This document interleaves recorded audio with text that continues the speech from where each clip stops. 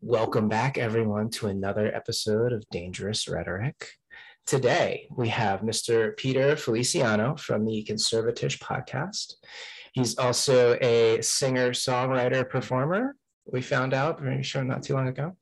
And Daniel and I were really vibing with some of your songs. We were totally vibing. Also, guys, this is episode 31. You forgot to say that. I feel like it's like part of our formula now. We have to say the episode number. Don't forget to like, subscribe, comment. Yes, all that stuff. Share. It does help a lot. Channels like ours that are budding and new are definitely being squashed as quickly as possible. I'm sure it's probably the same for Peter's channel. But yeah, so we were vibing to your music earlier. We put on, I would say, 4 or 5 songs.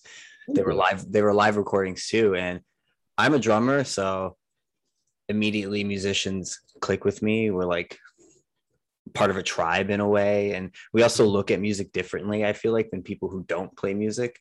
Right. But you sounded great, man. Like to be able to play guitar like that and to sing at the same time, I know is a really difficult thing. It's a skill. It takes a long time to master that. And man, the horn sections really got me. I'm a sucker for that shit. So awesome. Yeah. My dad actually, my dad who's been on my show Conservatish before, he actually did all the horn arrangements because he's been a horn arranger for years, legend in the game. So yeah, he did it for me. Yeah, and you guys were performing, it looked like it was in San Francisco in like 2019. Yeah, that was my album release party. If you haven't, as far as drummers go, you'll like a couple of the tracks on the album itself. We performed some of them, whatever, in the live, or all of them. No, your drummer was killing it. He was good. Yeah, I've been very blessed to have good drummers over the years. Yeah, thank you very much for having me on. No problem, man. Yeah. Well, Mikey kind of put us on to you, and I think he mentioned you wanted to chat with us too. So we were like, hell yeah, we'd love to chat with him. But you reached out, right, Brent? Well, yeah, no, I bumped into Peter at the it was like the New York Freedom Rally, something or other. Yeah, I missed that, unfortunately. Yeah, no, you were doing something for Caitlin, I think. Yes. But that was fun. I still haven't I haven't gone through all my footage yet. I haven't even looked through it. I have a bunch of footage from that rally. You're slacking, bro. I know. Yeah, the gays, they're always so lazy. Yeah, we're lazy as shit. But yeah, it doesn't involve penis or buttholes. And us degenerates. So how long have you been doing Conservatish? I just hit 3 years. Cool. Here's we had a 200 episode live stream. Mike was on it, a couple of other guys that are friends of mine, and that was about a month and a half ago. So yeah, it's been labor of love. Definitely being squashed, but I actually on my YouTube just hit 900 subscribers, which is pretty cool for me anyway. Hell yeah, it's great, dude. Yeah, and so now I can actually post things to my YouTube. I was waiting for that. I was wondering when that could happen. Do you know what I mean? Like you can post like text pictures instead of just like posts like statuses. Yeah. So we'll see. I'm pretty good. I think I'm pretty good with walking the line between, knowing what's going to get me kicked off immediately and what, and also I think, and maybe this is also good for the non-liberals or for the freedom likers, which is a big tent these days, is I try to write what I'm going to say. And if I know it's going to be a little much, I try to let it sit and then rewrite it and let it sit and rewrite it. And not only does that help because sometimes I get my, punctuation incorrect and all that shit, but also it helps me say what I'm actually trying to say instead of just going straight from emotion, fuck you, everyone who believes this is a cunt, Yeah. Sometimes I like to do that anyway. But no, I that's helpful. But I think that's a smart way to go about it is you kind of step back a bit and you're like, all right, let me reel the emotions in. Maybe I'll write this out emotionally first, and then instead of just posting it or saying it, right, I'll step back and look back later and be like, yeah, well, I didn't really mean it that much, Right. Yeah. No, I understand. How long have you been in New York? Just hit 2 years. Yeah, just 2 years. I was in the Bay Area before then. So you're from California? Kind of. I was born in Long Island, New York, and I moved out to the Bay Area when I was about 9 and spent a long time out there, a couple of years in SoCal, a couple of years in Portland, but mostly in the Bay Area, and then moved out here for the music and comedy connections about 2 years ago. Cool. And the day after I signed my lease in Manhattan, everything got shut down. So wow. Holy shit. and I've been trying to pay attention to the universe since then, but it's a little difficult. It's a little difficult. It's like, okay, I mean, my connections keep growing, my relationships keep deepening, my, you know, my podcast keeps growing, whatever. And also I'm in school for audio production and things like that. But at the same time, it does feel like, okay, at what point is the universe telling me New York is not going to work? You know, it might be time to move on. It might be, dude. We had that. I had that message come in loud and clear. Yeah. Well, look, Mikey too. You know, look what he just went through, and it's not an easy thing, especially for someone like him who's born there, raised there. Like that's his home. That's where he's from. You know, Brent isn't from there, but you lived in New York City for like 12 years, 11 years, 11 years. Something like so that's a large chunk of your life, and by all, and from what I can tell, that makes you a New Yorker, right? And it's ingrained in you, and it's like you're literally leaving your freaking home. So yeah, well, it just wasn't the same after the lockdowns. Everything sort of fell apart. I was basically self-employed. I had like a pretty successful like Airbnb situation going on in my apartment. And tutoring. And well, yeah, it's just tutoring too. But the Airbnb thing was pretty much just like covering my costs of living. And so when that went away, I was like, I'm screwed. So at that point, it was tragedy. And I had to scramble to figure out what we were going to do. Where'd you guys move? We are in Florida. Oh, okay. I have a friend down here who was kind enough to let us stay with him. And while we try to get, this off the ground and a bunch of other things, Daniel's into NFTs and painting and all of that. So I'm trying to really make art my career, and I'm actually trying to give myself a chance for once in that regard. But before this, I was a substitute teacher for many years. I waited tables too after college, and I don't know. I mean, I thought I was going to get into teaching, and the lockdowns, all the rules changing, and just all the shit they're doing to kids. And I just didn't want to be any part of it. I knew I wasn't going to be able to get up there in front of them and like pretend I was okay with all of this, Yeah. So we had to reroute and change our life plans, like probably everyone else over the last 19 months. Right. Tell me, I love the name of your podcast, Conservatish. Yeah, it's funny. Because I kind of feel like I've always identified as a liberal. Like I always felt more at home with a liberal perspective, but I'm not kind of like a crazy out there psycho radical lefty liberal. I'm just somebody who thinks that, that freedom of speech is important, that, freedom of choice is important. That what a racist. Right. Yeah. It's just, meaning the actual definition of what it means to be like liberal, meaning to believe in liberty. These words are just so, it's easy to get caught in them and to kind of, I think, lose touch of what people are really about, because I think we're always trying to like fit ourselves into them too. So I hate doing it. Why don't you tell us, what do you mean by conservatish? So I started, yes, I'm a musician, a singer, songwriter, started really doing it professionally in about 2012, 2013, mostly with, putting covers up on YouTube, and then writing some songs, and I had written songs, but I had never really been serious about doing it. And then it was about 2012 I started doing it, and then I also at the same time started writing hooks for rappers around the Bay Area, even singing hooks. And because of doing those shows, I started realizing like, why is everyone, and I thought I was a liberal. I mean, hell, in 2016 I voted Bernie, and then I voted Hillary begrudgingly. But I was like, why does everyone have to believe the same things all the time? This is kind of fucking, this is dumb. This is not, and it's not truthful either. You know what I mean? Because it wasn't as bad as it is now, but it's almost like people were like now they're like sniffing. They're almost testing you, like poking and making sure you bend to the will. Back then it was more like, of course, everybody believes that, white people are the devil and blah, blah, blah. And because I'm a half white, like, okay, well, how much percentage of me is the, if reparations have to happen, am I going to pay 45%? Because I'm only 45% white. Should I pay 45% quantify it? And are you paying reparations to yourself? Right, exactly. How does that? And a beautiful, a different voice ex, Ada, had her on my show. She's from UK, and she brought up a great point. She's like, well, when we talk about reparations, how much are the Africans going to pay? Because they sold slaves. Anyway, so I saw it was some complicated shit, and then I think what really, because I've always been rebellious, but I wasn't politically minded. I mean, in my 20s anyway, I don't know if this is true for everybody, but in my 20s, I was like, I'm just trying to figure out how to keep a job and what do I want to do with my life and get laid and figure out a foundation, you know? And so 2016 happened.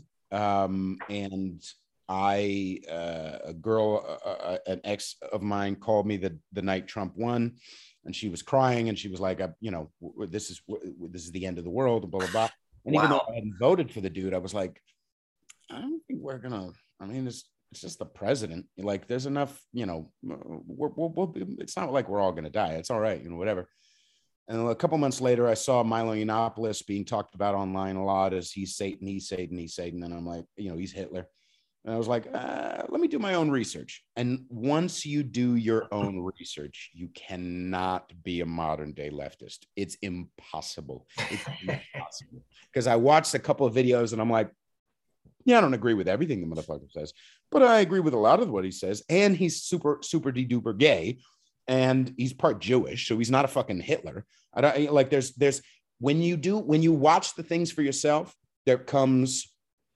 there's a glitch in the matrix, and you start realizing, oh, wait a second, things are not what I'm being told they are. And that is a snowball effect, and you start questioning other stuff. That happened with Peterson a lot. I think a lot of people had this view of him at first, just from the articles and things being written about him by these lefty types who can't stand him. And then when they actually sit down and like listen to his lectures or watch what he's saying and listen closely, they realize like, oh, wow, he's not any of the things they were saying he was. So. Oh, it's happening right now too. I don't know if you saw Dave Chappelle's new special, but there's just so much trash talk about what, people saying what he said or interpreting the things that he said in like the most offensive way possible. And I saw a comment on a friend's Facebook post, and it looked like that the person that was commenting had just sort of imbibed all of the official dogma about the special, and so just begged the question. I was like, have you seen it? Because it doesn't sound like you have, just what you're saying here. And it happens very frequently. Like we as a species, we sort of make these like little mental shortcuts because in our period of evolutionary adaptation, those mental shortcuts helped us survive. If somebody, came running out of the woods and told us, oh my God, there's a tiger chasing me, run, like you would believe what they said and you would start mimicking their behavior. But now, since we're not running from tigers anymore, we're in a society of almost 8 billion people around the planet. You can't exactly take everything that people are saying at face value. You have to like pause, step back. Social media amplifies it too. So it's like as soon as it gets out there, like the lie can travel halfway around the world before the truth even has time to catch Not even up. halfway, all the way. Yeah. All the way. Yeah. Multiple times and back. So social media is one of the reasons I think a lot of people, they rush into these views, but also they rush into, I don't want to say cancel culture, but into the mob mentality of jumping onto someone who defies this ideology, and then they feel virtuous in doing it. So, but similar to brought up the Chappelle special, and Blair White had a video she put out recently, and she talked about how a lot of people aren't really focusing on Daphne, on the comedian friend that Chappelle talked about. And she mentioned how she thinks that was actually one of the major points he was trying to get across with that special, is that here's this trans person who got attacked and canceled by the mob online for standing up for her friend, Chappelle. And then 6 days later, she ends up committing suicide. Right. And how much of that contributed to it, we don't really know. But it makes a really powerful point. And I think Chappelle was kind of trying to direct our attention a bit to that. Like, hey, you're saying, listen to trans women, listen to their, give their voices a platform. But then as soon as one of their voices diverts from whatever it is you guys are pushing, look what you do. You jump on them, you cast them out, you demonize them. And they did that to his friend. So what I like about that, though, I think it's an important, just a quick before I get to my main point, because you guys are bringing up good stuff, is number one, George Takei. He tweeted some shit like, obviously it's because trans people are and oh wait, he's Asian and gay, so obviously it's a very much it's easy to make fun of trans people. That's really what it's. This shows how anybody can get away with blah blah blah. And then he got just fucking mobbed. People were like, space Jews. He made Jewish jokes, he made black jokes, he made white jokes, he made Latin jokes. That was the point. Jokes. That was the point. What are you fucking talking about? And here, George Takei's stupidity and self-importance exemplifies the thing that I said at the beginning, which is when you think, I'm having a reaction, let me just tweet it out. That's when you should sit back. That's what mature motherfuckers do. And obviously, George Takei, maybe he's mature in every other aspect of his life, but on social media, he's a dumb, immature cunt. Thanks for the one role you did 50 fucking years ago, douchebag. I don't know why that means I have to give you my attention and money and respect for the rest of your life, but whatever. But obviously that means in this aspect, he was going from emotion only. Logic never entered into it. I had another quick example. Jessica Kirson, one of my favorite comedians. She's fucking hilarious. And yet she tweeted out a couple months ago, you know, if you essentially to something to the effect of, if you make rape jokes, you're probably okay with rape. Like if you make sexual assault jokes, you're probably someone who did sexual assault. And I'm like, bitch, I've heard your comedy. You make sexual assault jokes. Yeah. What the fuck are you talking about? She's made jokes about her own molestation, about raping herself with hot dogs because of how much she likes food. Like this is the mental detachment because emotions we just feel and just that, and it's a human thing. But it's our responsibility as people who are trying to be the living example of a red pill to not be immature cunts like George Takei. Right?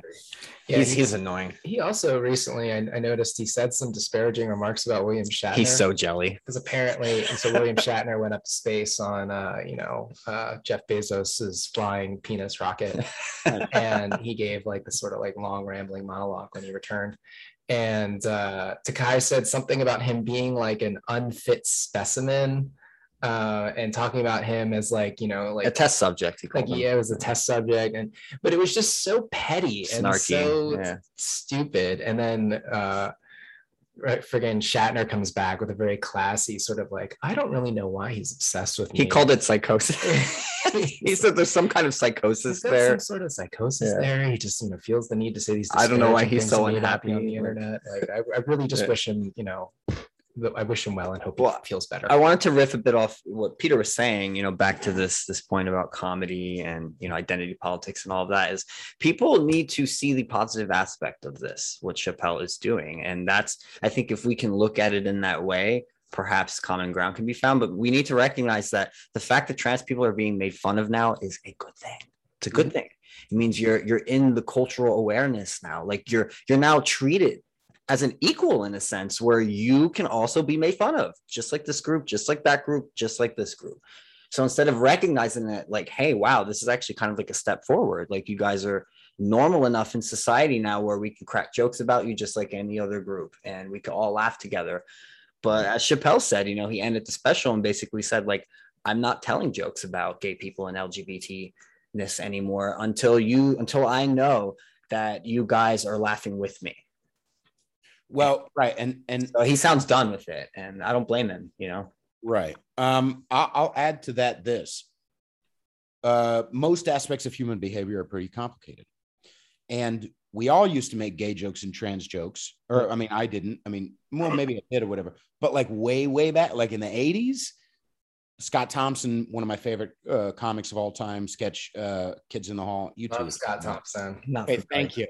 Kids in the Hall, basically. Kids in the Hall. It's before your time a little bit. I'm 31, so. Oh, you young motherfucker. No, he's an unsung gay icon. Okay. He just never got the fucking gay respect. He was the first gay respect. Gay respect.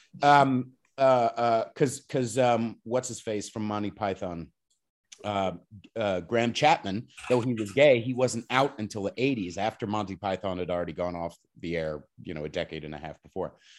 So Scott Townsend was the first openly gay. Hey, I'm fucking gay. Let's talk about it. Let's make jokes about it, blah, blah, blah. But he told stories about in the 80s when he would go and do stand-up, people, cheap comedians would be like, I got to wipe off the mic because there might be AIDS on the mic after he used it, right? But so there's a difference between you're a part of the lexicon and we're all going to make fun of each other and let's all snigger and like, this is denigration. Again, humor is complicated like any human behavior, right? So now we're trying to make that transition as you said, as Dave Chappelle is doing. Okay, before we used to say, cut off his cock and tranny and blah, blah, blah, blah, blah. So now it's going to be a little more complicated, although tranny is not a bad word ever. Okay, now it's a little more complicated. We're gonna make fun of you, but now we're in on the joke. It's all okay. You're a part of us. You're a part of us. But cunts are gonna be cunts. You know what I mean? Yeah. Like I think if people are looking to get offended, and more importantly, looking to feel the power that they get. I was just talking with somebody earlier. A righteous indignation. I get to punish people and be morally justified in doing so. I actually get to be a hero for shitting on people and bullying people. Yay! And it's all unconscious, subconscious. I'll end with this. Chappelle was not talking, I think. He was, but he wasn't. He wasn't talking to the trans activists online. He wasn't talking to those guys. He was talking to the rest of us. He was talking to the normal, rational, mostly white, liberal motherfuckers who can think actively, who are critical thinkers and going, oh, I'm in the middle. I would bend to the will normally and have my hand behind my back because someone trans had a fucking feeling. But now he's saying, oh, shit's complicated. So he's speaking to the majority, the people who are reasonable. You know what I mean? Yeah, totally. I admire it. I thought the special was brilliant, man. It cracked me up. Brett and I were laughing so much. Yeah. It was like a solid 70 minutes of just pure hilarity. And then towards the end, he got very serious, which I kind of liked. I think the whole thing had a serious thread throughout it. But and I definitely think there was a purpose to it. He wasn't just trying to make people laugh. He clearly had a message, I think, that he was trying to get across with the special, which is basically what Blair White was kind of indicating, that perhaps the biggest thing we should take away from it is the story of his friend, the trans comedian, and what happened to her just for standing up for him and that sort of thing. And I think it's an important story. Yeah, in the gay community, we were referring to each other as trannies all the time, especially when we would do something that was more androgynous or more feminine as men. Not because we were, denigrating each other, but because we were celebrating the fact that we could have that bit of gender fluidity within the community and giggle about it and laugh about it. Not that we were making fun of trans people at all. We were just, enjoying the natural humor that comes with, flouting stereotypes or doing things that were unexpected or unusual. And I don't think that it was funny because we actually had a group. We had a gay, like, sort of ski club, you could call it. And we'd go away for the weekend. We'd rent cabins, up in the mountains, and we'd go skiing. It's hard to take a break from the orgies to go skiing. Yeah, a little break from the orgies.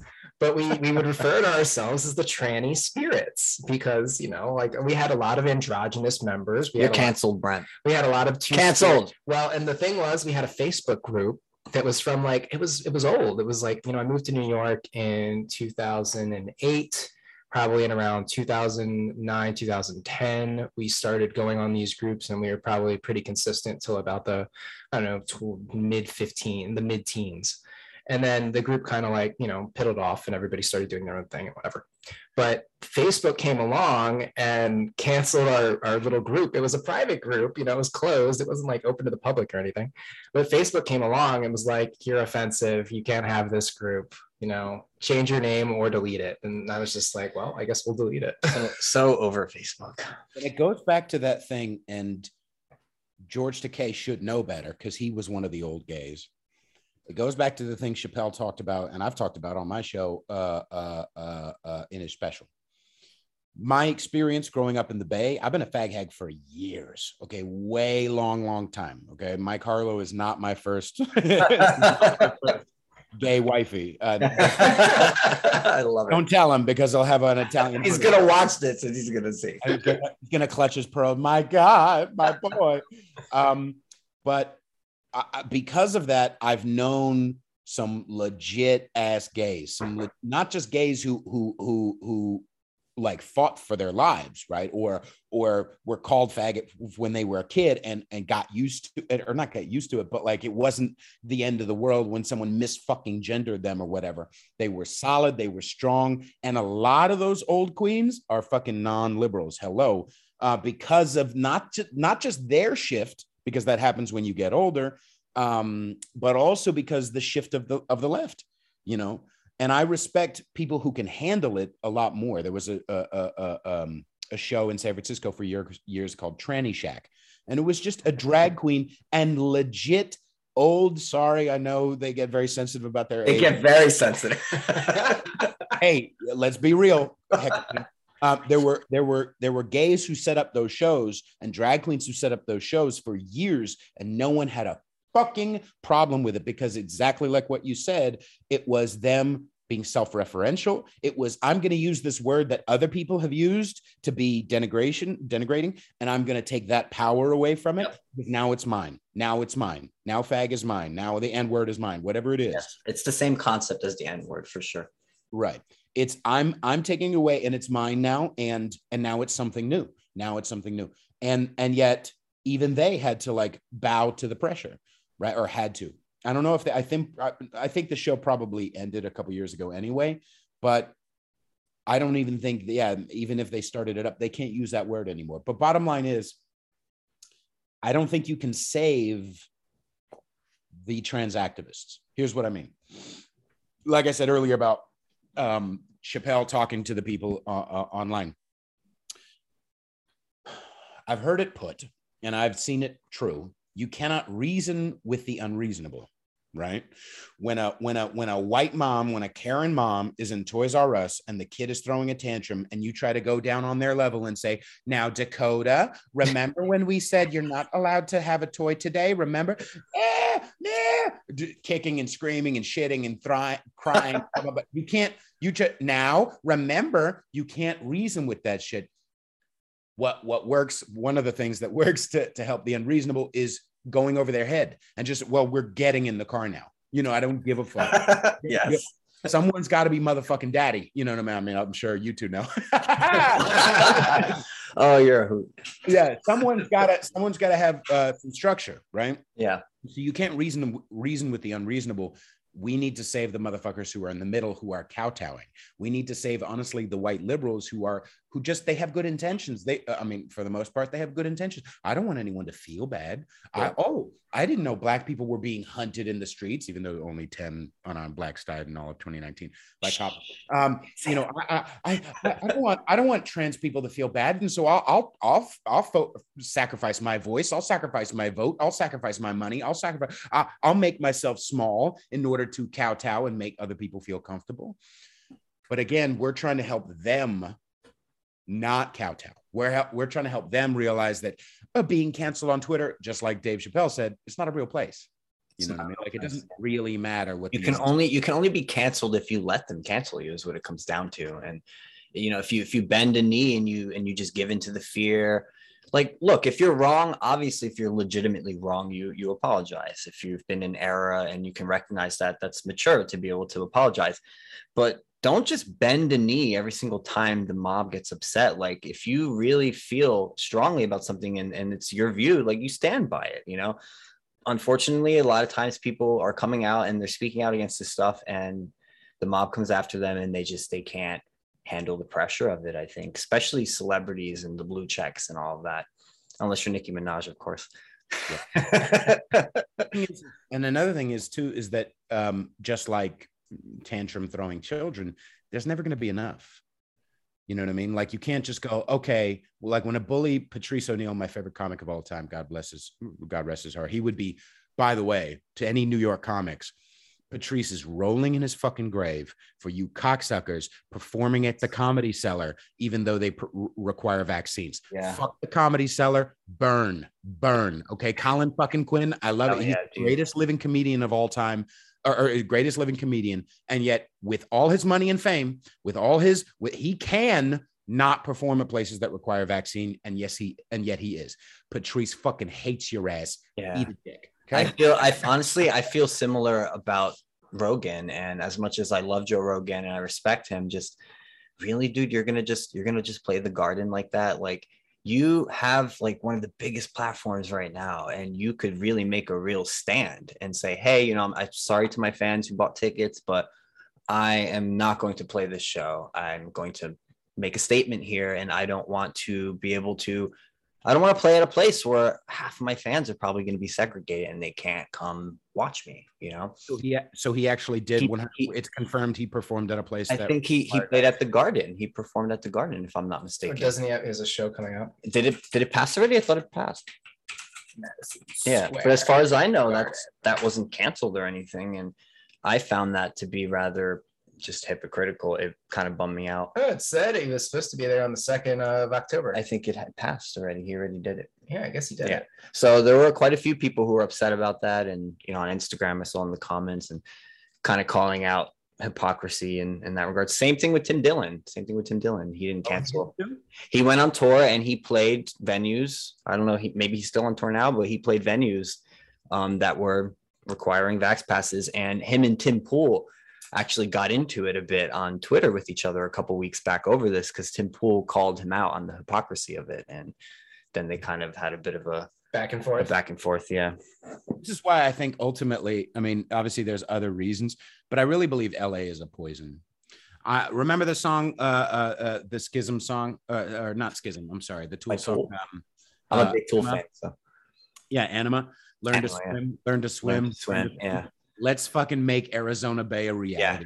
Yeah. It's time. Anyone cool who goes to Los Angeles eventually sucks the dick. Eventually sucks the will of the, because as Colin Quinn so adequately put a few years ago, you have to bend to the will of Allah. It's not, and not just Allah, like literally, but like when you spend enough time around a certain group of people and the culture then changes. The culture then changes. Well, everyone's doing this, and in order to get a job at a certain, you know, in TV or whatever, I have to either vax up and or get a test and wear a mask and wear gloves and I need to do this in order to, and so they suck the dick eventually. And I would have hoped that New York was not one of those places, but it turns out it's like the biggest one right now. It's like the freaking ground zero of authoritarianism, unfortunately. Yeah, I don't know. I thought, like, I hoped New Yorkers would have more of a backbone and they would have stood up. And it's not that none of them are. There are quite a few who are. But I think part of the problem is it had to get to this point for enough people to even do that. And then by the time it got to this point, a lot of people who were, say, fighting like us and trying to get people to stand up got tired, got exhausted.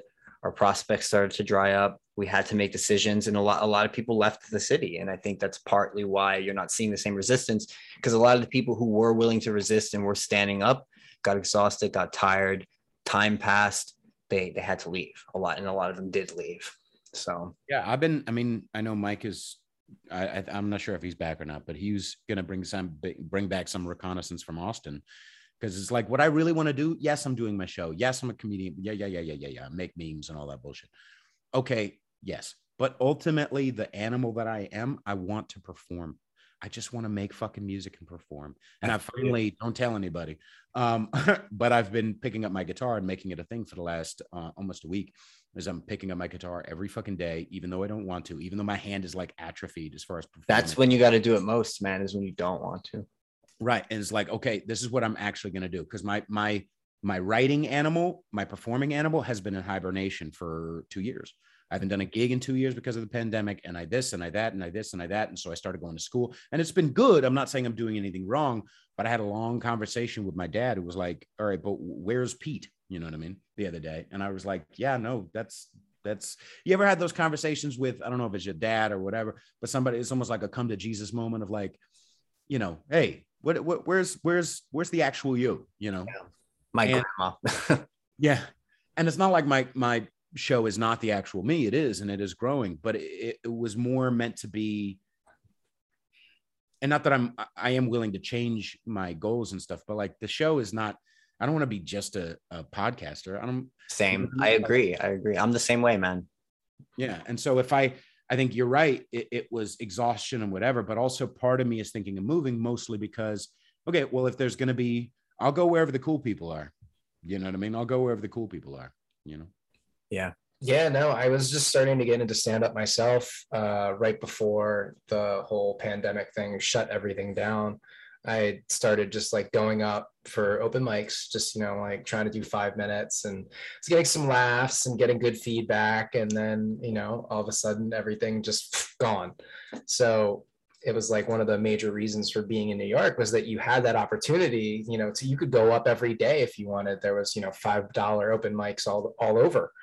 And then I was just waiting for them to come back and they never did. And I was just like, well, I guess we're going to have to try something else.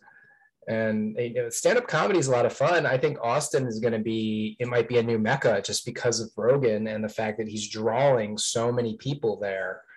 And, you know, he wants to start a comedy club. And there's just so many people from California and LA moving to Texas. And now you got a lot of people from New York moving to Florida.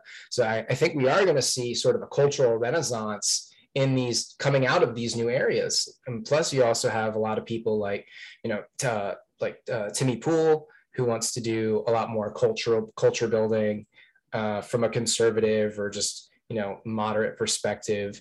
And I think it's going to encourage more and more not sort of psycho lefty corporate clones to, you know, do their own businesses and start to generating actual cultural content. Because really the way that we win is that we sort of just generate a culture that's healthier and better. And yeah, our culture can't just be talking about what the radicals are doing. Yes. And fixating on that. You know, we have to actually make legit new culture that stands on its own. And so I agree with you. I think you can't, like, I don't just want to be a podcaster either. Like, I'm an artist at heart and I'm a poet, I'm a writer, and those are the things I really want to do. And I'm always going to be doing those things. But I think podcasting is becoming this new way of finding, I don't want to say finding your tribe, but finding that community of free thinkers who have similar enough values where we can get together and make that culture by having these conversations, for example. And then, you know, like we met you, right? And now we're connecting here and you write music and I play drums and you don't know where these connections go, right? They can go anywhere. We had my friend Andy on. He's in a pretty well-known metal band and they actually canceled their tour. They canceled their tour recently, partly related to all this stuff, but same sort of thing, you know, he's going through it and he sees what's happening with the censorship. And same thing with him. It's, you know, he says, if we don't speak up and stand now, you can't make culture anymore, because how can you make real art if your speech is stifled? Then, you know, the way he described it, he's like, then you get Soviet posters of people in military uniforms. And that becomes your art. Your art becomes limited to this narrow sort of structure of what the party allows, right? And we need to fight against that, resist it, not just sit here and ramble and talk about these things, but make paintings, write songs, you know, publish books, all those things. Right. And in addition to that is also the idea of Patrice used to mention this in a different context, but he was talking about this game. I think the movie's called War Games. I've heard of it. With Matthew Broderick, right? Yeah. And you might know that one, right? It's an 80s one, right? It's before your time. Okay. Yeah, Brent. I'm only 35, but I don't know why I know older than you. Brent's about to be 39. 39 in like 2 weeks. Yeah. November 4th. Well, you don't look a day over 37. But I in that movie, I don't know exactly, and correct me if I'm wrong, Brent, but Matthew Broderick is essentially there's a computer, a giant like supercomputer who is like they trying to figure out a game, right? The rules are how to win a certain game, right? Yeah, it was like nuclear or something. So this computer is basically in charge. It's like a sort of a computer that they would put in charge of the nukes. And it was, you know, the movie came out in the 80s. So there was a lot of this like nuclear tension between the US and Russia. So it's an AI? Yeah, it's like an AI. Okay. And so Matthew Broderick like hacks into the system and starts putzing around with it. And the simulation that was supposed to be ongoing, the computer, because he hacks in and messes it up, the computer thinks it's real. And so there's all this drama as they try to resolve the situation without a, you know, mutually assured destruction type of event happening. I gotta watch that one. It's very funny and it's cute, and it's like Matthew Broderick is great. There was that other movie, what was I thinking of? The Manhattan Project is another one that I like from that time period, which is where this kid sort of like builds his own like nuclear bomb for a science fair project because he's a super genius. It's another fun 80s movie. So what the computer does at one point is like, interesting. The only way to win is not to play. The only way to win the game is not to play. At a certain point, we who like we non-liberals, we who like freedom, whatever, part of the way we win is like, oh, okay, well, I'll let New York sink into the ocean then. Fine, Arizona Bay, fuck it. I'm taking my kickball and going home and going to the place where they appreciate it. And the people who are still stuck, because this is the thing, you can't breed out humanity that fucking quick. I'm sorry. China, maybe it took a long time for them to, because just like you're saying, in China, I've actually been there and I've experienced, they have one social media that is governed or that is monitored by the government. It's called WeChat. Okay. And other people get around that with other VPNs to go on Facebook and Instagram and blah, blah, blah, blah, blah. But there's one agreed upon, same thing with Mark fucking Zuckerberg and all these guys. There's one agreed upon narrative, and it's blatant now. It was not so blatant for years, and now it's full on fucking blatant censorship. And so, okay, I'm going to take my kickball and go home. Just a quick shout out towards that. Once a month now, we're doing this thing called No Ad Dollar Day. On the first Tuesday of the month, fuck you, you're not getting my ad dollars. Because the only way Mark Zuckerberg, part of the reason, okay, sorry, let me set this up. I know I'm going on rants. Part of the reason why, besides that, yes, it also fits in the narrative, part of the reason why Mark Zuckerberg, Jack Dorsey, and all these people clamp down on free speech. What a beautiful puppy. He's a little paranoid. Yeah, he doesn't like Mark Zuckerberg either. He does not like Mark. Part of the reason why they clamp down is not just because it fits in with their ideology, but also because they get pressure from the leftist organizations. They get pressure. There was an article I looked at, not only that showed me that their ad revenue rose by 56% in 2021. Okay. Whoa. So they've make a ton of money, and almost, I think it's like 95% of the money that Facebook makes is all on advertising revenue. More ads, longer ads, more clicks, they get to whatever, right? And it's the only way you can even compete on that platform too, is you have to have money to pay for ad space or you get buried.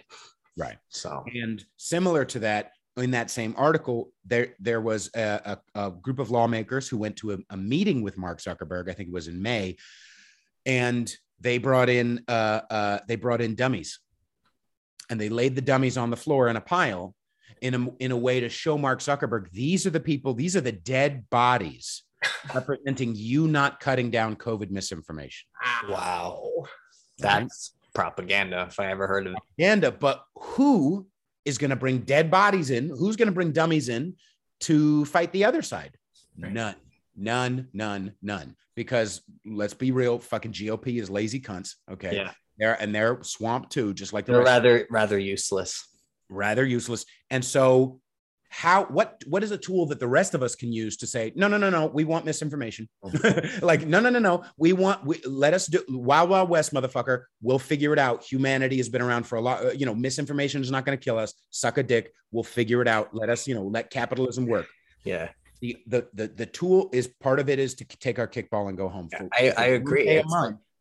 We all take our no social media for a whole day. Fuck your ad revenue. It's my fucking money. It's my eyeballs, because that's the only way they get attention. And collectively we say, oop, we take it out and we'll come back in the next day. But it's a great way to you know, it's a But great way to physically too, you're seeing that manifest in actually physically removing ourselves from places like New York, places like California, because it's like, well, okay, if you're going to be pushing all this stuff culturally and you're going to silence us and censor us and demonize us and push us out, fine, we'll take our talents, our skills, our cultural contributions, and we will take them elsewhere and establish ourselves elsewhere, and we'll get together and we'll make our culture. Right. And if you don't want it over here, it's fine, we'll go over there and we'll go do it over there. Right. Right. You find another way, you adapt. And it comes down to is you can only be canceled if you let them cancel you. And I think some people, they just don't want to make any sacrifices, and I get it. You know, people got families, they have kids to feed. And in regards to the mandates and all that too, the same thing. Like, why are people bending a knee? They feel threatened. They feel like their livelihoods are going to be threatened. Their reputations are going to be tarnished. They're going to be, you know, ostracized at work or even fired, you know, for speaking out against the woke stuff and the mandates and all of that, et cetera. Well, this was something that I noticed too with the Twitter, is that you get people, they get so caught up with, you know, oh, you can't say that because, you know, you're going to put somebody in danger. It's like, dude, do you like drive a car? Do you like, you know, eat anything that's like not exactly super great for you? Like, we make these choices all the time where we decide, okay, this is like a little risky, we're going to engage in this behavior. And that's like our right as Americans, you know, as sovereign individuals. We have a right to self-determine, and we have a right to, you know, make our own decisions based off of information that, you know, we can gather from all the places. And they just want to make it so that you can only gather certain approved information from approved sources. And it's BS, because they're just trying to control your behavior by limiting your exposure to divergent perspectives. So what is the Overton window? Was that you who brought that up to me once? The Overton window is like the window of acceptable discourse. Yeah. And it's funny too, because you can talk about how it changes over time. Mm-hmm. But yeah, that's what that is. Right. And not only do the other thing is, and I think the main gas in the engine is not just the lawmakers who bring that, you know, the dummies and the whatever, who paid the lawmakers and the activists and the whatever to bring that shit into Mark Zuckerberg's office. Yeah.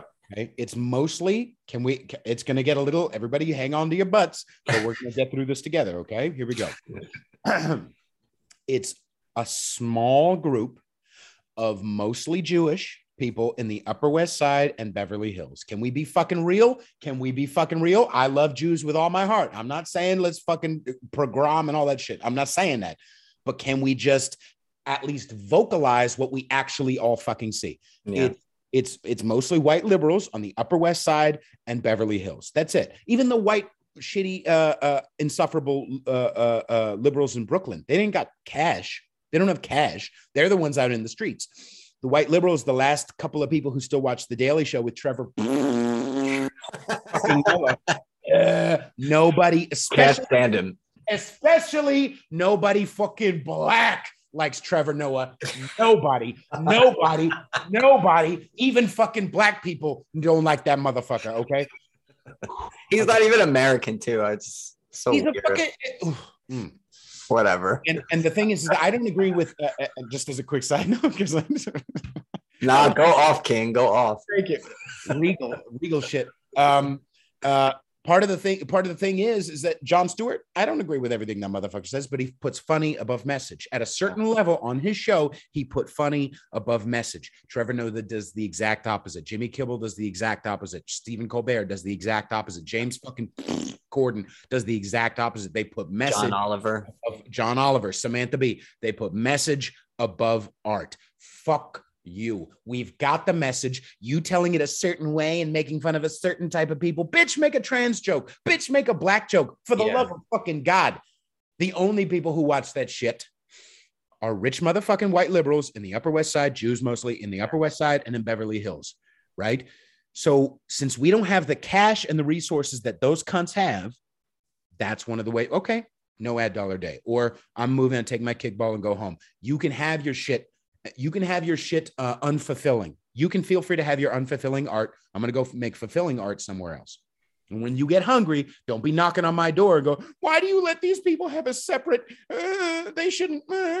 Well, I'm over here now, you know, like Dyson. I'm over here now. I'm over here now. Yeah, no, that seems to be like the difference between real comedians and, you know, these sort of corporate stooge Establishment shills that claim to be comedians, but they're really not funny. Like, Right. and it was funny because like a lot of them used to be really funny. Samantha Bee used to be hilarious when she was on The Daily Show with Jon Stewart. John Oliver, same thing. Stephen Colbert, when he had that really like satirical show where he would be this like super Republican neoconservative perspective, it was hilarious. And then what happened? It was like Obama came in, and that the like corporate left became sort of like the ascendant power. The neocons started to like lose power.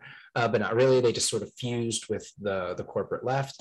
And now we have this sort of uniparty, really, which is basically just like the establishment on the left and right, and then everybody else who doesn't really fit in. But that's like what happened. They all sort of went to push the message, and they're all on the same page. They all, you know, they sort of make fun of the same things, and they do it in that way that's just like it's not funny. Like when you watch their comedy, I was like, something I've seen like clips of Trevor Noah, especially. He always does these stupid little like jokes where like I'm constantly wondering where the punchline is, because he'll like make a political point, or he'll make like an otherwise point, and then there'll be like a laugh track or like, you know, clapter is like the new thing. Yep. And it's just it's not funny. Like we've had a couple of clips of Trevor Noah. One that we used to do a little cringe segment. Yeah, we've made fun of him on here before. We don't Trevor. He's just so easy to make fun of. I mean, he's cringe. It's propaganda. Like, and it's so obvious too. It's not even like they don't even try to hide it anymore. And I think another thing is to remember the psychology of these people. A lot of people on the non-liberal side, you know, and Mike and I have talked about this on our respective shows and things like that. But if someone follows me and they've, you know, I'm a socially conservative, or like their profile says like patriot Christian, I'm like, okay, all right, you're probably going to get mad at something I say soon, because I talk about eating ass. I talk about fucking, you know, I choke women. Like it's, you know, whatever. It's going to get a little weird for you. That's all I'm saying. Feel free to follow, but it's going to get a little weird. And one of the things that we talk about is that, why did I go on that rant? I'm saying that the people who follow me, or are patriot, blah, blah, they think, and it's very slapdash and it's lazy. It's intellectually lazy. And I don't think they do it on purpose, but they say Trevor Noah, you know, hates America, or Samantha Bee hates America, or they're just, you know, they're idiots. It's like, okay, they may be dumb, whatever, but let's remember how that happens, because they did used to be funny. Selling your soul happens slow. I think it's a good point. Soul happens slow, and it doesn't happen because they have bad intentions for the most part. The people at the top, the Obamas, the Joe Bidens, yes, shit intentions, horrible fucking evil people. I think they give pieces away as they rise up the ladder. Exactly. You give a piece.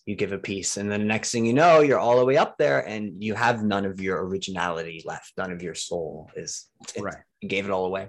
And part of the way that they gave their souls away is because some fucking black or whatever shit, some shitty bitch, usually a woman or an effeminate straight man, no offense. But I think it's effeminate straight men are the worst people in the world. Someone grabbed their ear, similar to how someone brought dummies into a meeting with Mark Zuckerberg. Someone grabbed their ear and said, look, someone somewhere is having a hard time. You have a responsibility to not make a trans joke. And then they moved the goalpost. You have a responsibility to not make a black joke. And all these, especially Jimmy Kimmel, again, effeminate fucking weak ass motherfucking straight white men.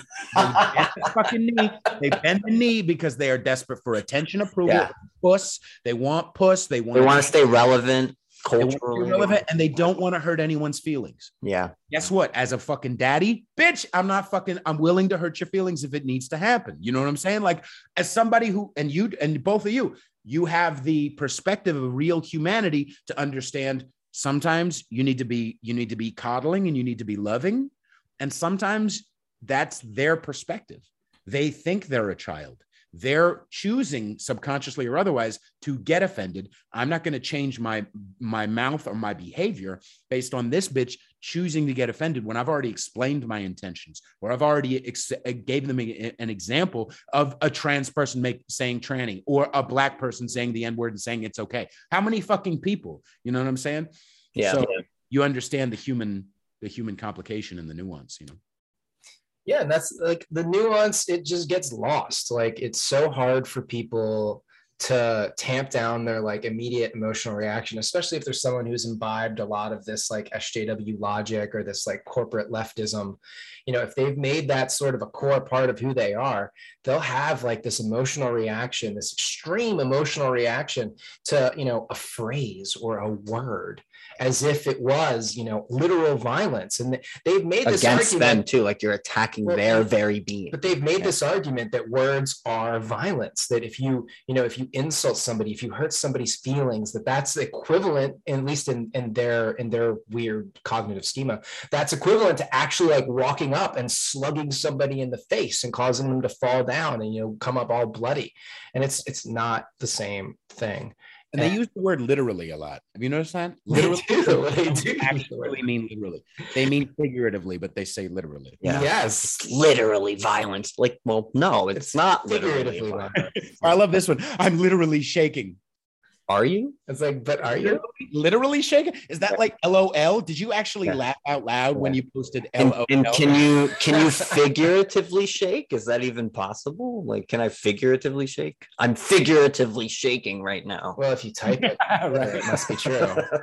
Mm-hmm. Oh God. Yeah, I don't know, man. And I'm calling a lot of these younger people who are buying into this stuff, I like to call them the glass generation now. And I know it's not just younger. I'm sure there's a lot of Zoomers out there who are actually rejecting this stuff, but there's quite a few who aren't. And I don't know why. I think sometimes people just want to feel important, which I understand. Like we all want to feel important and special at some point.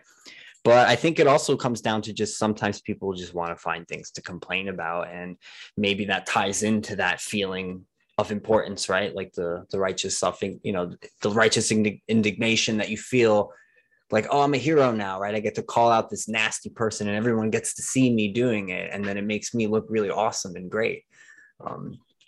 It's like they get a thrill out of it. Yeah, well, it's the same with the cough of much infamy.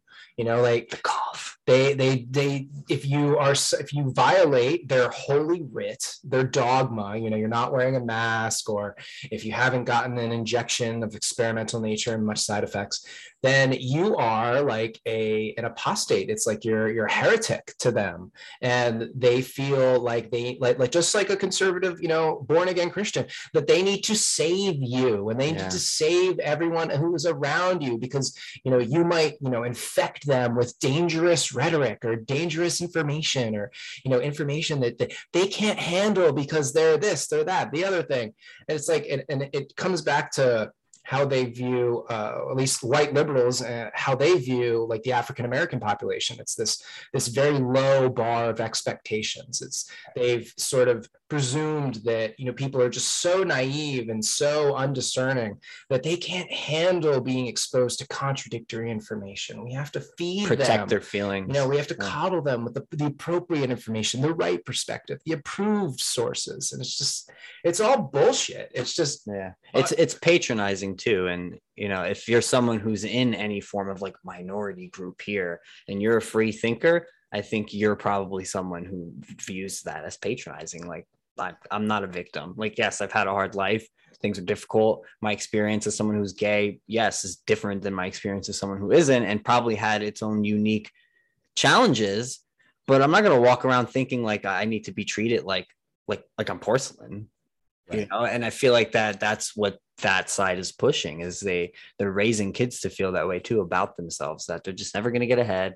You're always going to be oppressed, right? There's always going to be someone ahead of you trying to mess it up for you and stop you from getting ahead. So you got to fight the system, just tear it all down because it's unfair.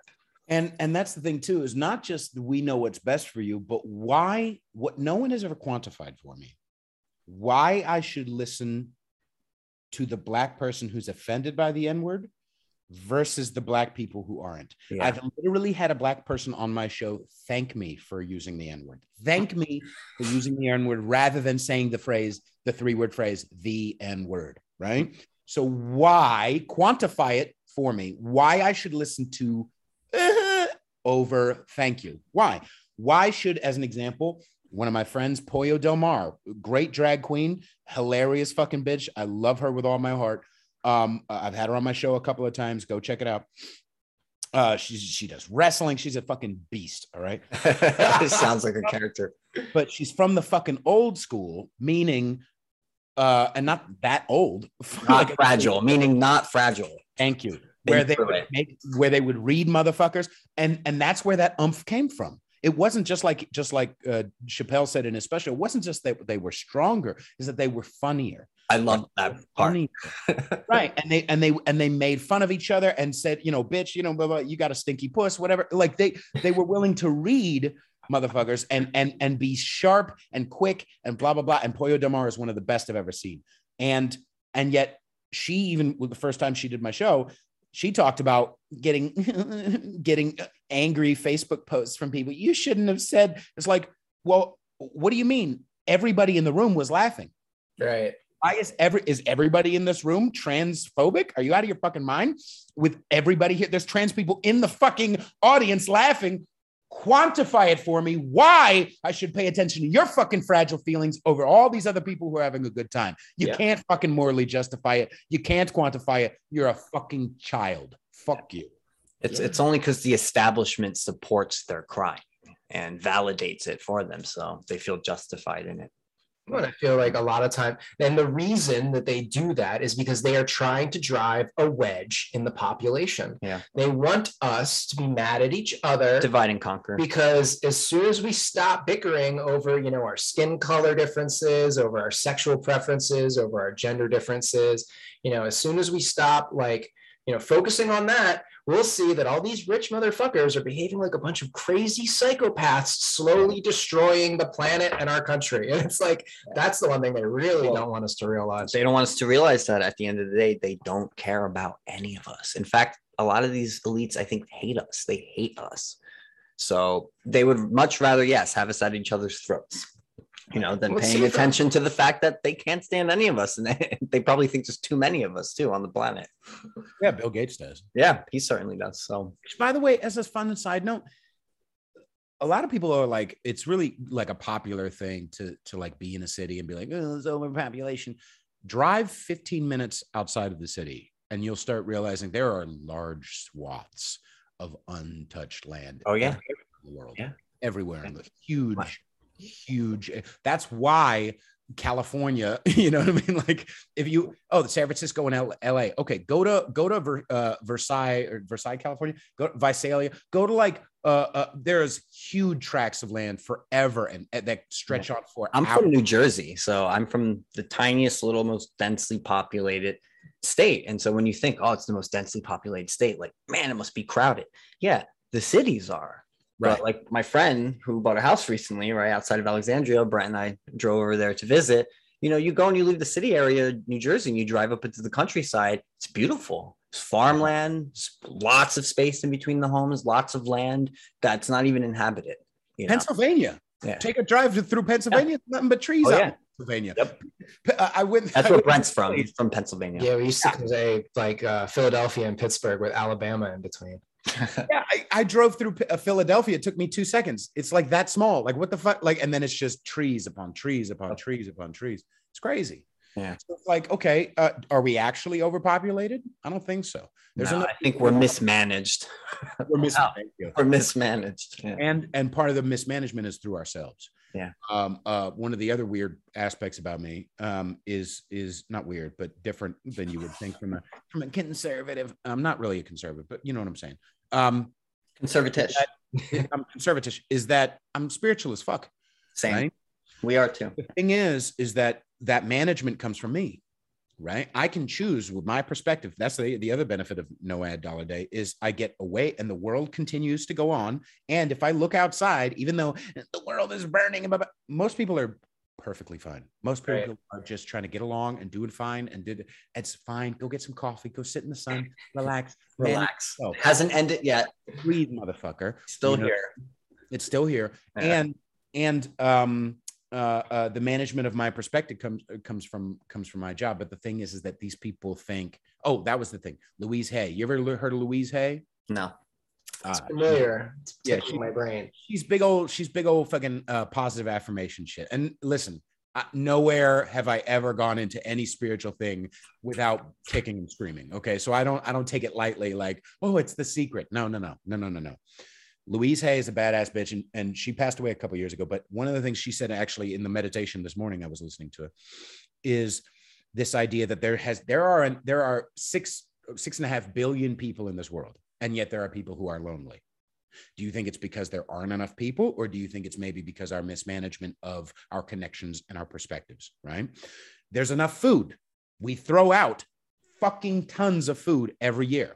It's not a lack of food. It's a lack of management. It's a lack of correct management and a lack of love and a lack of whatever you want to call it, right? So again, it goes down to population. There's too many people. No. I don't think so. I think it's hard to get a gauge on us. And when you get enough money, I made a meme once of creepy fucking Zuckerberg.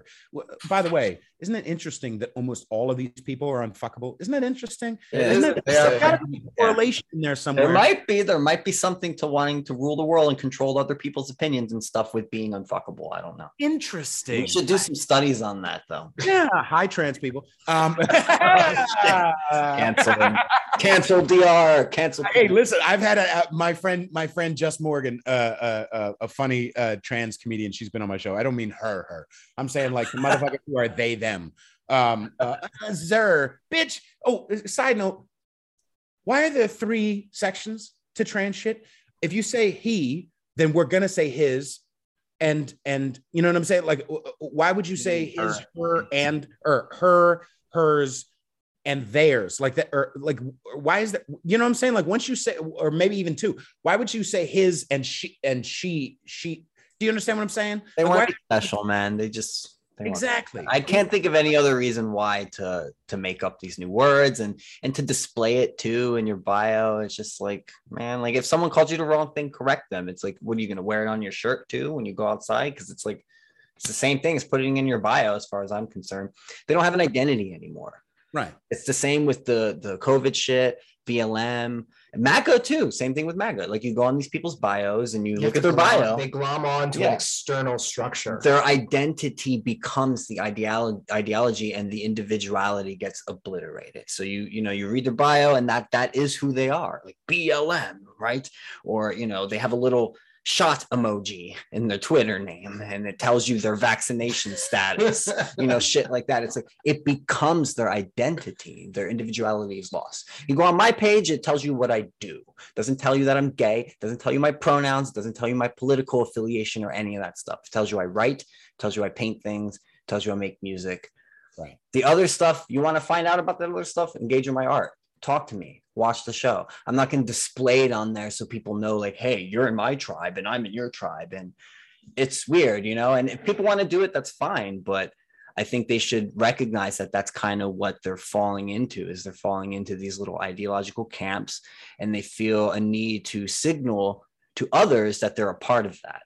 And maybe it's to feel special, but also I think part of it is to attract other friends and people in that same kind of way of thinking, And towards the end of that, underneath that, what is that? It is a loneliness, and it is a desire to feel a part of, but right underneath that, because that's always been a human thing, right?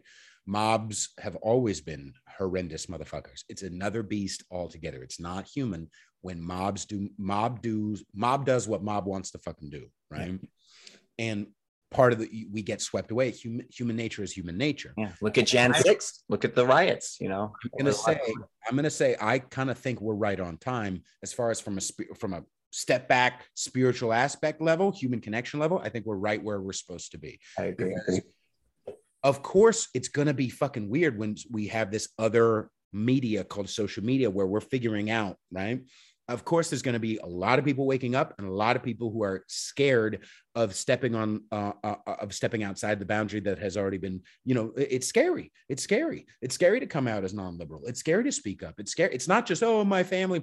It's also how many people, you know what I mean? There's a lot. This is complicated. And I kind of think we're doing okay with it. I know it sounds fucked up for me to say it. I kind of feel like we're doing all right, given the circumstances. I think it's pretty cool to see a lot of people. I even get a lot of secret messages from people saying, you're doing great. People who I knew a year and a half ago were like, oh, Pete's lost his mind.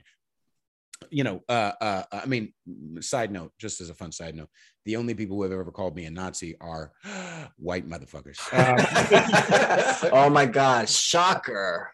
So surprised. And part of that as well, I think the reason, going to that point you were talking about earlier about why is younger generation, when for years, maybe rightfully, maybe not, we in the media and on TV and movies, blah, blah, blah, we have exalted the intentions and the actions of the 60s, right? And people being against the Vietnam War, and people being against war, and people being civil rights, let people sit on the front of the bus, blah, blah, blah, even anti-apartheid, 30 years ago in the 90s, or 20, whatever. So the bottom line is, we exalted, maybe rightfully so, the actions and the intentions of those people. But we've romanticized those motherfuckers so much that now everybody wants to feel like they're anti-establishment. It's true. Even if they are working for the establishment. I'm Rage Against the Machine. Bitch, fuck Rage Against the Machine. Are the machine. Yeah. No, you don't have to tell us, man. That I'm done with them. I already posted about them and all that shit. And not just that, can we also address as musicians, can we address the fact that they've been one fucking song their entire fucking career? It's Drop D. Wow, Tom Morello, you did a drop D. Thanks a lot. How fucking we're one emotional note every fucking song. No love songs, no sex songs. No, it's just all political rage and anger, which can only go so far, Can only go so far. I don't think Zach De La Rocha is actually an artist. I don't think he actually gives a fuck. And a perfect example of that is he ain't come out with new shit since Rage Against the Machine because I'm so special. What are you, fucking Axl Rose, bitch? Fucking put stuff out. But no, yeah. My voice, and I've heard from people, by the way, who spent time with him, that he's a cunt. So fuck Zach De La Rocha, fuck Los Angeles, fall into the fucking ocean, you fucking turd. Right. Yes. Yeah. 100%. Yeah. Anyway.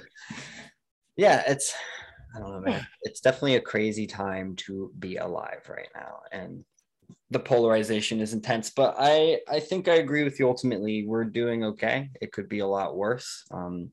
You adapt, you roll with the punches, and it is hard. It is hard. Not everyone's going to be able to just speak out so easily as, say, people like us. Some people might have to work up to that, but it does help to have people like us. Like you said, you get private messages and others like, oh my God, thank you, what you're doing. You're killing it.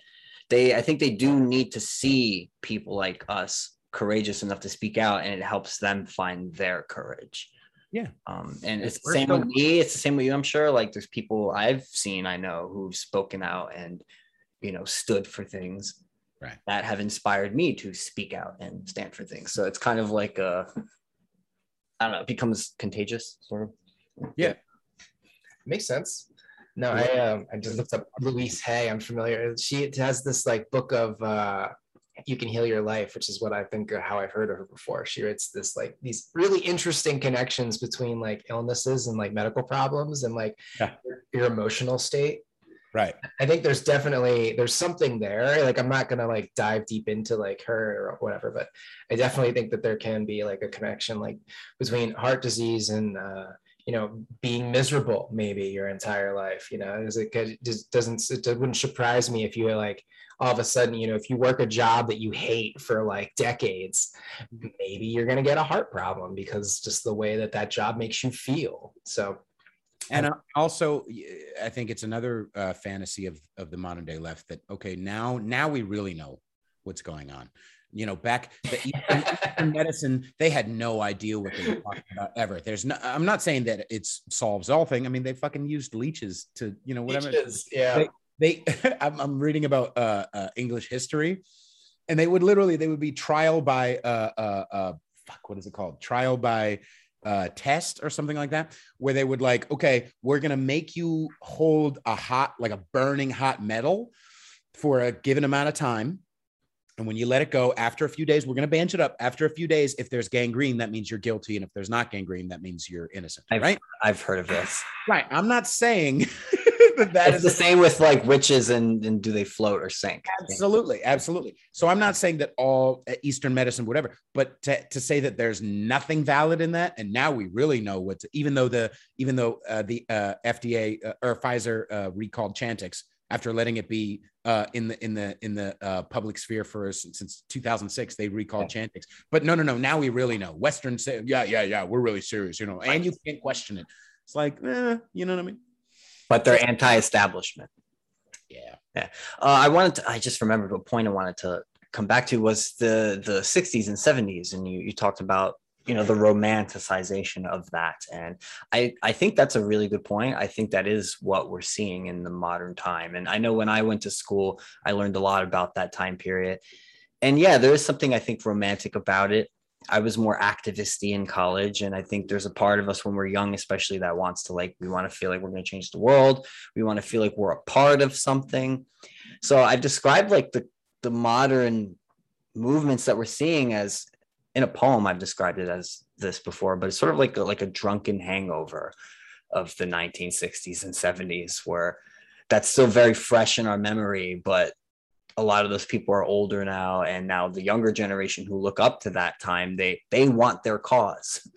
They want their thing to fight for. Yes, they got FOMO. They're like, oh my God, we missed out. And like, look at all the, so it's like now they have to view the country as just as bad as it was back then, if not worse. So they have something to fight for and to fix.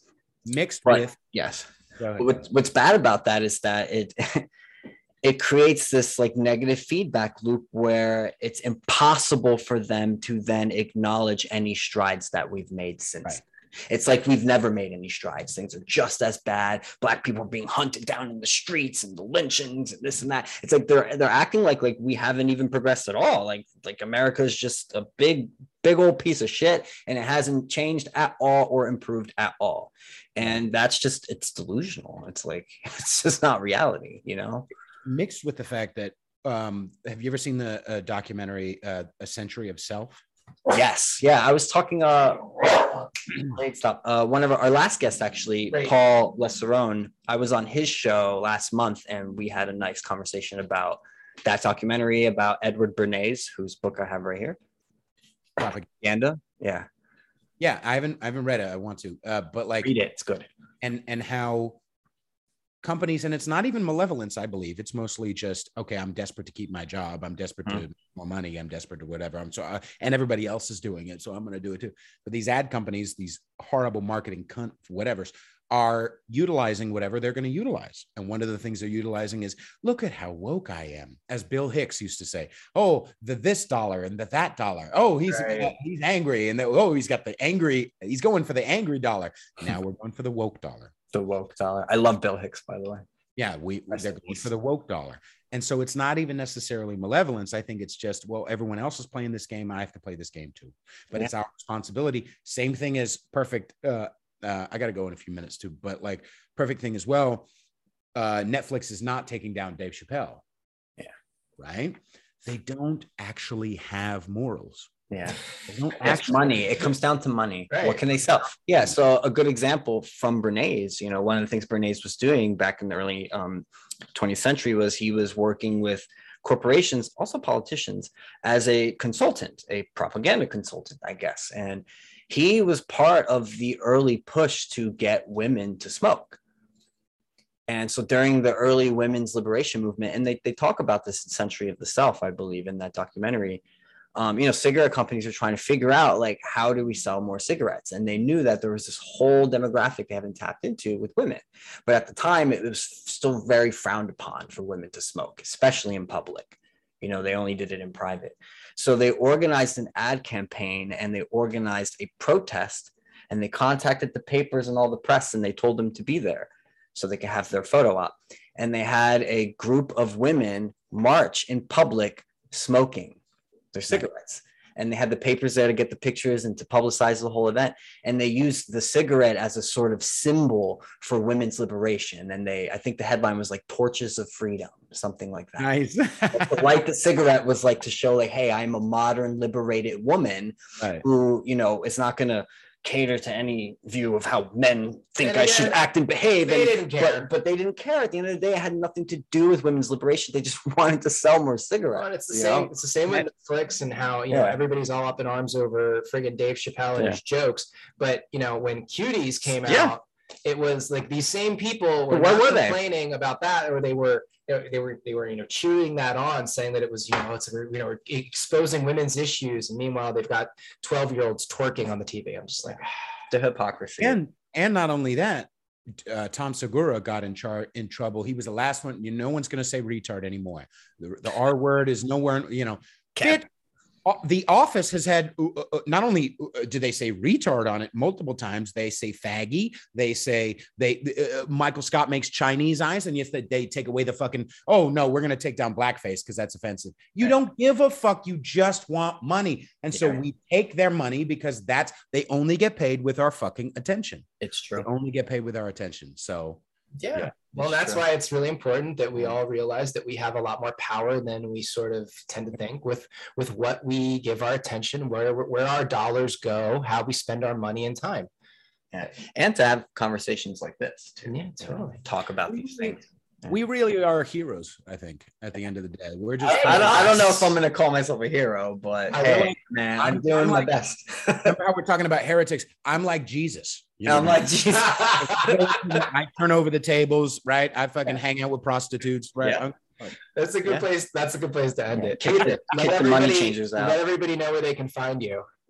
So my mostly weekly show is called Conservatish. I put it on iTunes, Spotify, and YouTube. It's available other places, but mostly the main engines are YouTube. And you can find me at my link tree all over the place. Has all of my YouTube and PayPal and all that bullshit. And my website, peterfeliciano.com, is where you can buy merch like this. It's okay if we disagree on politics. This lovely shirt.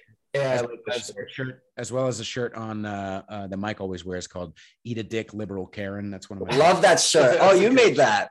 I did. That's a good shirt. And then you can find me on Instagram at Peter_Feliciano, and also my backup at Conservatish, and I'm on Twitter at Rule62Peter. So awesome. Yeah, dude, Peter, thanks so much for talking with us. Like, this was a really engaging conversation. We'll have you on again, man, and we would love to come onto your show. That would be fun too. Yeah, that would be a lot of fun. And dude, we'll talk more about dick swallowing. That's barely mentioned any balls or any. No balls, no dicks, not enough. All right, Peter, take care, man. Have a nice day, dude. See you. You too, gentlemen. Take care.